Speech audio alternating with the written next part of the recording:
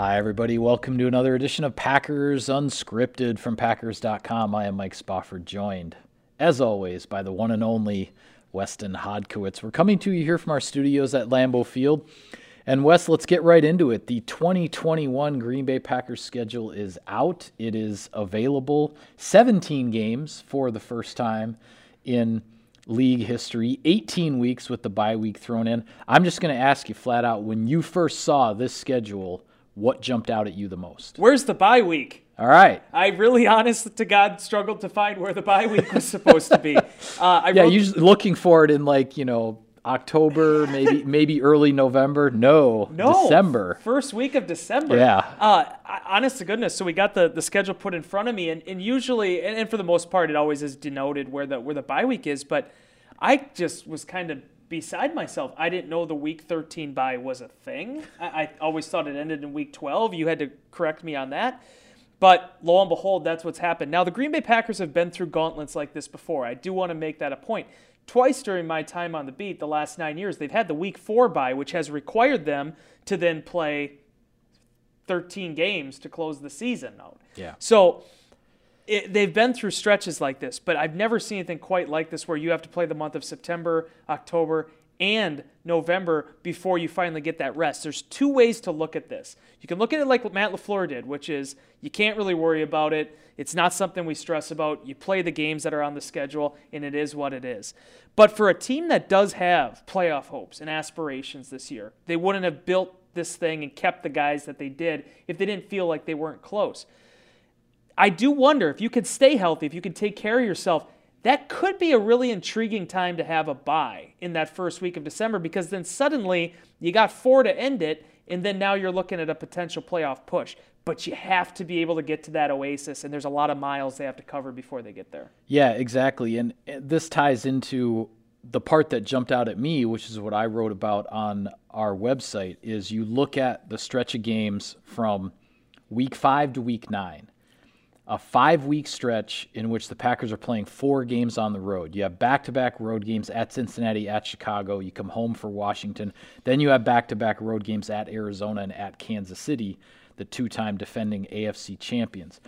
That's a heck of a stretch from, the whole travel weary, getting road weary, jumping on airplanes, 4 out of 5 weekends and whatnot. I think that's going to be a really, really difficult stretch for the Packers to get through. But I'll say a couple of things about it.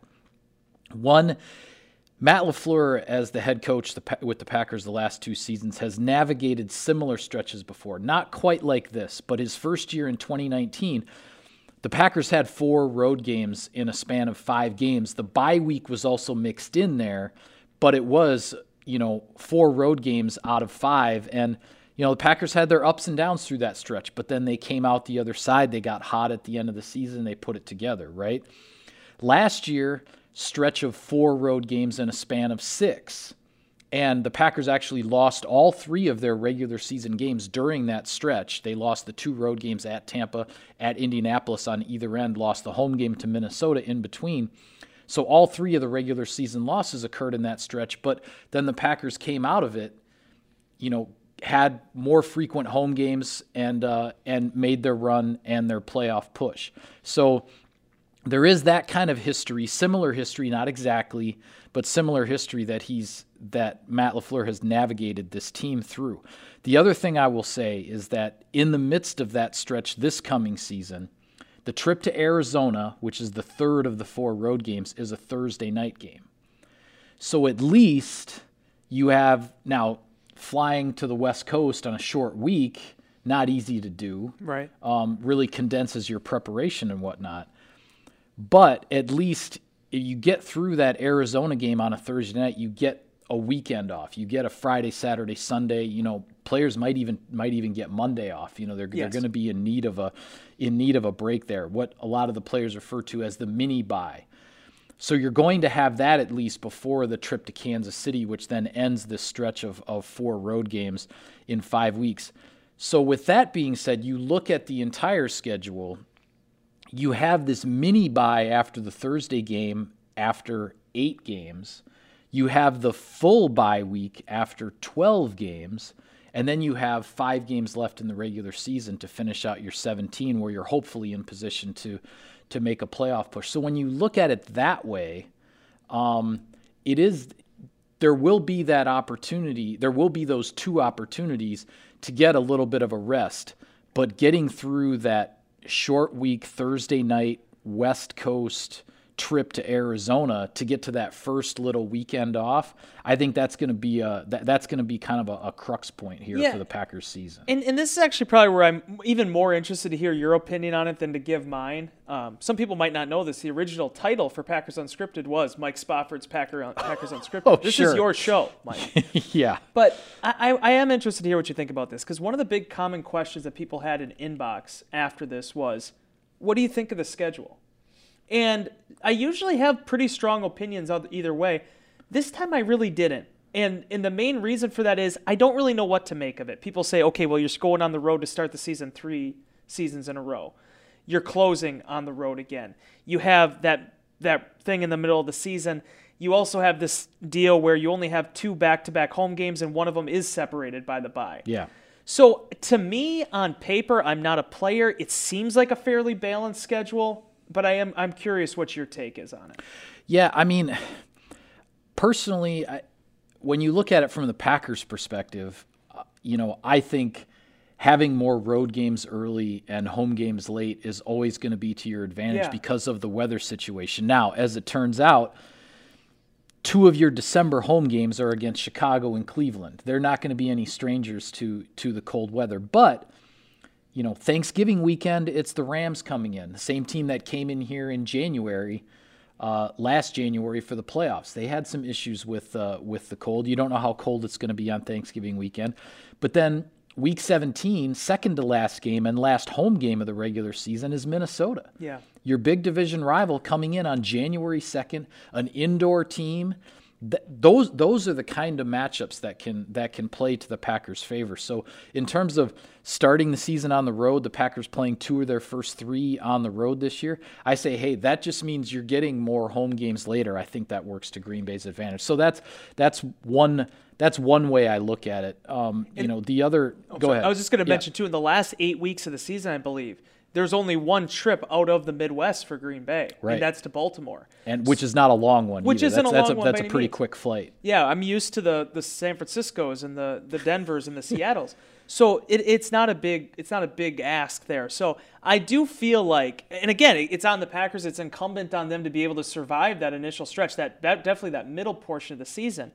But you can kind of see the peak and then the hill, and being able to go down it on the other side to really kind of speed up and ramp up going into that final stretch of the season if you're in title contention. Yeah, absolutely. And that's the thing. As I mentioned, all these road games, week 5 through 9, you have all these road games.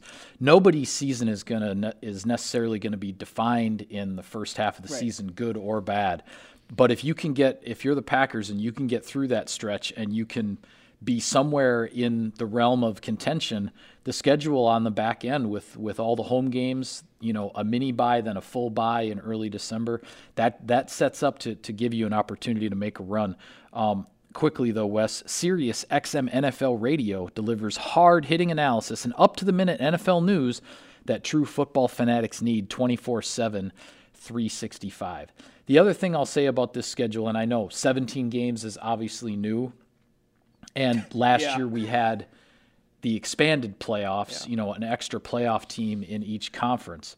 But that being said, 10 of the Packers' 17 games are against teams that were in the playoffs in 2020.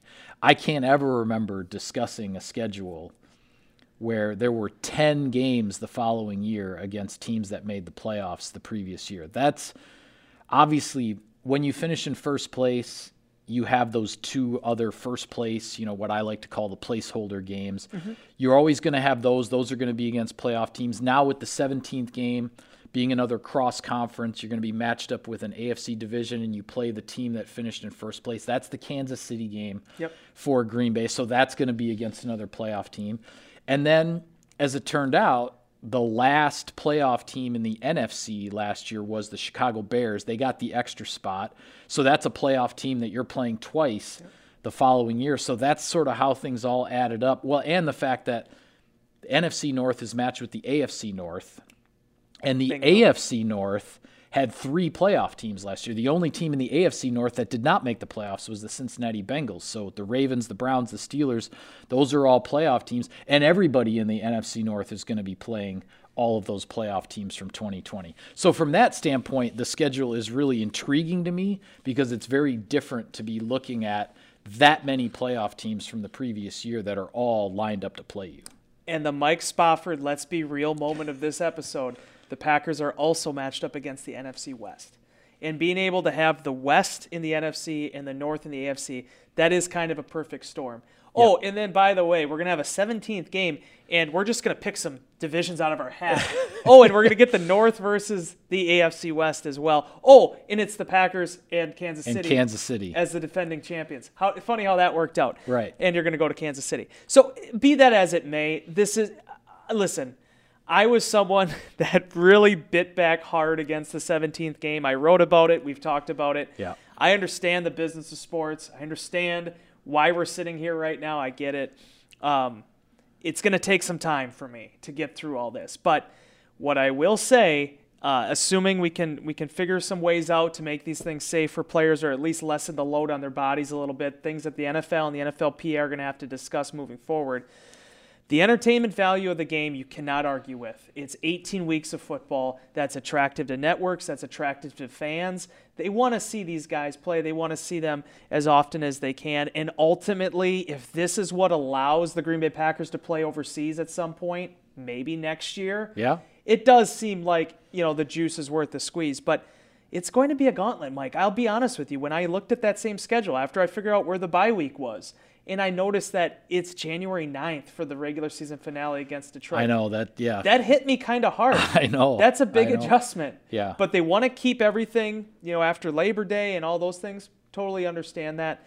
But it's going to be a grind, and it's going to be a big adjustment. I think a lot of players, coaches, and even people around the NFL are going to have to make. That was the point I was going to make too, is seeing that January 9th is now the end of the regular season when, and these are the kinds of things that just make me feel old, Wes, but knowing that I believe, if I'm not mistaken, the famous Packers-Lions playoff game where Fritz Shermer's defense held Barry Sanders to -1 yard, that was a wild card game on New Year's Eve. Isn't that crazy? December 31st was a wild card game back in the early to mid 90s, and now here we are talking about the end of the regular season being on January 9th. So just goes to show that things don't always stay the same. And that being said, the NFL had a 16-game regular season schedule since 1978. Yeah. And they had not changed it for over 40 years, and now we are going to 17 games. But I'm with you from the standpoint that it looks like the parameters they're putting in place and sort of the different machinations of this 17-game schedule moving forward is going to create the more opportunities for the international games, and particularly for teams like the Packers. The Packers have not played any international games. There are other teams that have hardly played any. They played in Canada. They played in right. Canada. Yeah. Sorry, that was preseason on an 80-yard field. Who could forget about that? We need to do a whole nother show about playing NFL football. In 40 years, field. Mike, I'm writing an oral history on that game. How Trevor Davis ended up having a 23-yard touchdown, which really was only 13 yards, but they gave him credit for the other 10 because, that's just extra yardage, All right, well, I want to close on this. I just want to make one more point, if you don't mind me making it, in terms of how the schedule is going to lay out and where things are going to be. The NFL and NFLPA still have a lot to work out this offseason. They still have a lot to work out this summer. Brian Gutekunst has talked about this. I do like the fact that the Packers, by having the 9th game this year, the extra road game, they will also have only 3 preseason games. And as we found out, that's Houston, Buffalo, and the New York Jets. That last week now of August is kind of an open week for them. I have to imagine that, to use Matt LaFleur's terminology, that's going to be an above-the-shoulders week for a lot of veterans. Yeah. Being able to prepare for the start of the regular season and understand where their bodies are. I like that, Mike, because so often you've seen over the years, the guys necessarily that, I'm not saying they're a shoo-in for the roster, but you can't just play that last preseason game with just a bunch of guys who are about to get cut.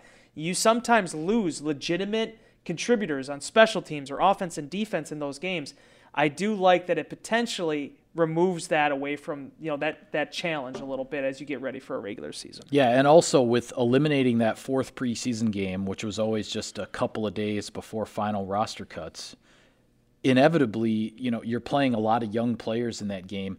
Inevitably, you would have guys get hurt in that game, and it may not be a serious injury, but a guy turns an ankle or tweaks a hamstring or something like that, and then something that's not a major injury and you can't necessarily get a handle on it in the first couple of days ends up factoring into roster decisions and whatnot. Whereas now, the end of the preseason will be well in advance of the actual final roster cutdown. So in terms of the health of players and young players and their opportunity and whether they should be on the active roster or you want to try to bring them back to the practice squad, I think it's going to be a little bit more fair and equitable, not quite as random and chaotic a time in terms of figuring out those final decisions. I think that's something that in the long run, front offices, general managers are going to appreciate, because and certainly young players are going to appreciate, even though they're losing one opportunity to perform in the preseason and make that impression.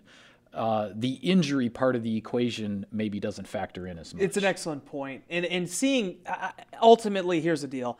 You want to have the most competitive 53-man roster, the most competitive practice squad. You want your team to be at its healthiest point at the beginning of the season. And I like that that's where I think this thing is trending for the league. Because let's be honest, Mike, that first month of the year, that's a really exciting month of Packers football. They're going to go down to New Orleans. They're going to play a Saints team that's been one of the best here the last 15 years.